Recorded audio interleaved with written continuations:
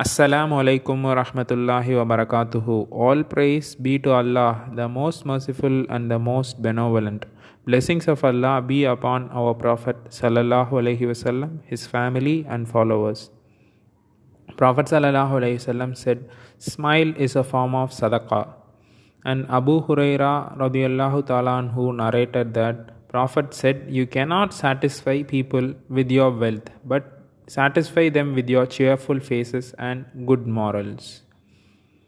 These hadiths narrates the importance of smiling, and smiling eases the situation and it changes our moods. If following deen does not tender your heart or soften your heart, then you are doing some mistake. You have to correct it. Following Islam will make your heart soft, and you will be able to forgive people, and you will be able to smile at people.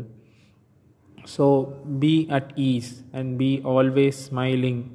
By following the sunnah of Prophet, we can get more rewards. Ameen ya Rabbil Alameen. And then crack jokes which are very pure, clean and truthful to ease the situation. We have an example of Imam Abu Hanifa. Imam Abu Hanifa was asked by a man that, "Imam, which direction should I face while I am taking a bath in a river?" And Imam Abu Hanifa wittingly replied that, "If I were you, I would face my clothes to make sure that no one runs off with them."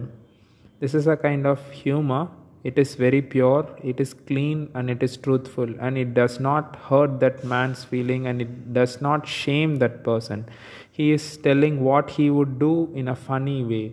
Like that, we have to incorporate sense of humor so everyone will be willing to talk to us because of our cheerful faces and good morals. May Allah grant us the cheerful faces, and may Allah make us smile, and may Allah grant us straight path. Ameen ya Rabbil Alameen. Assalamu alaikum wa rahmatullahi wa barakatuhu.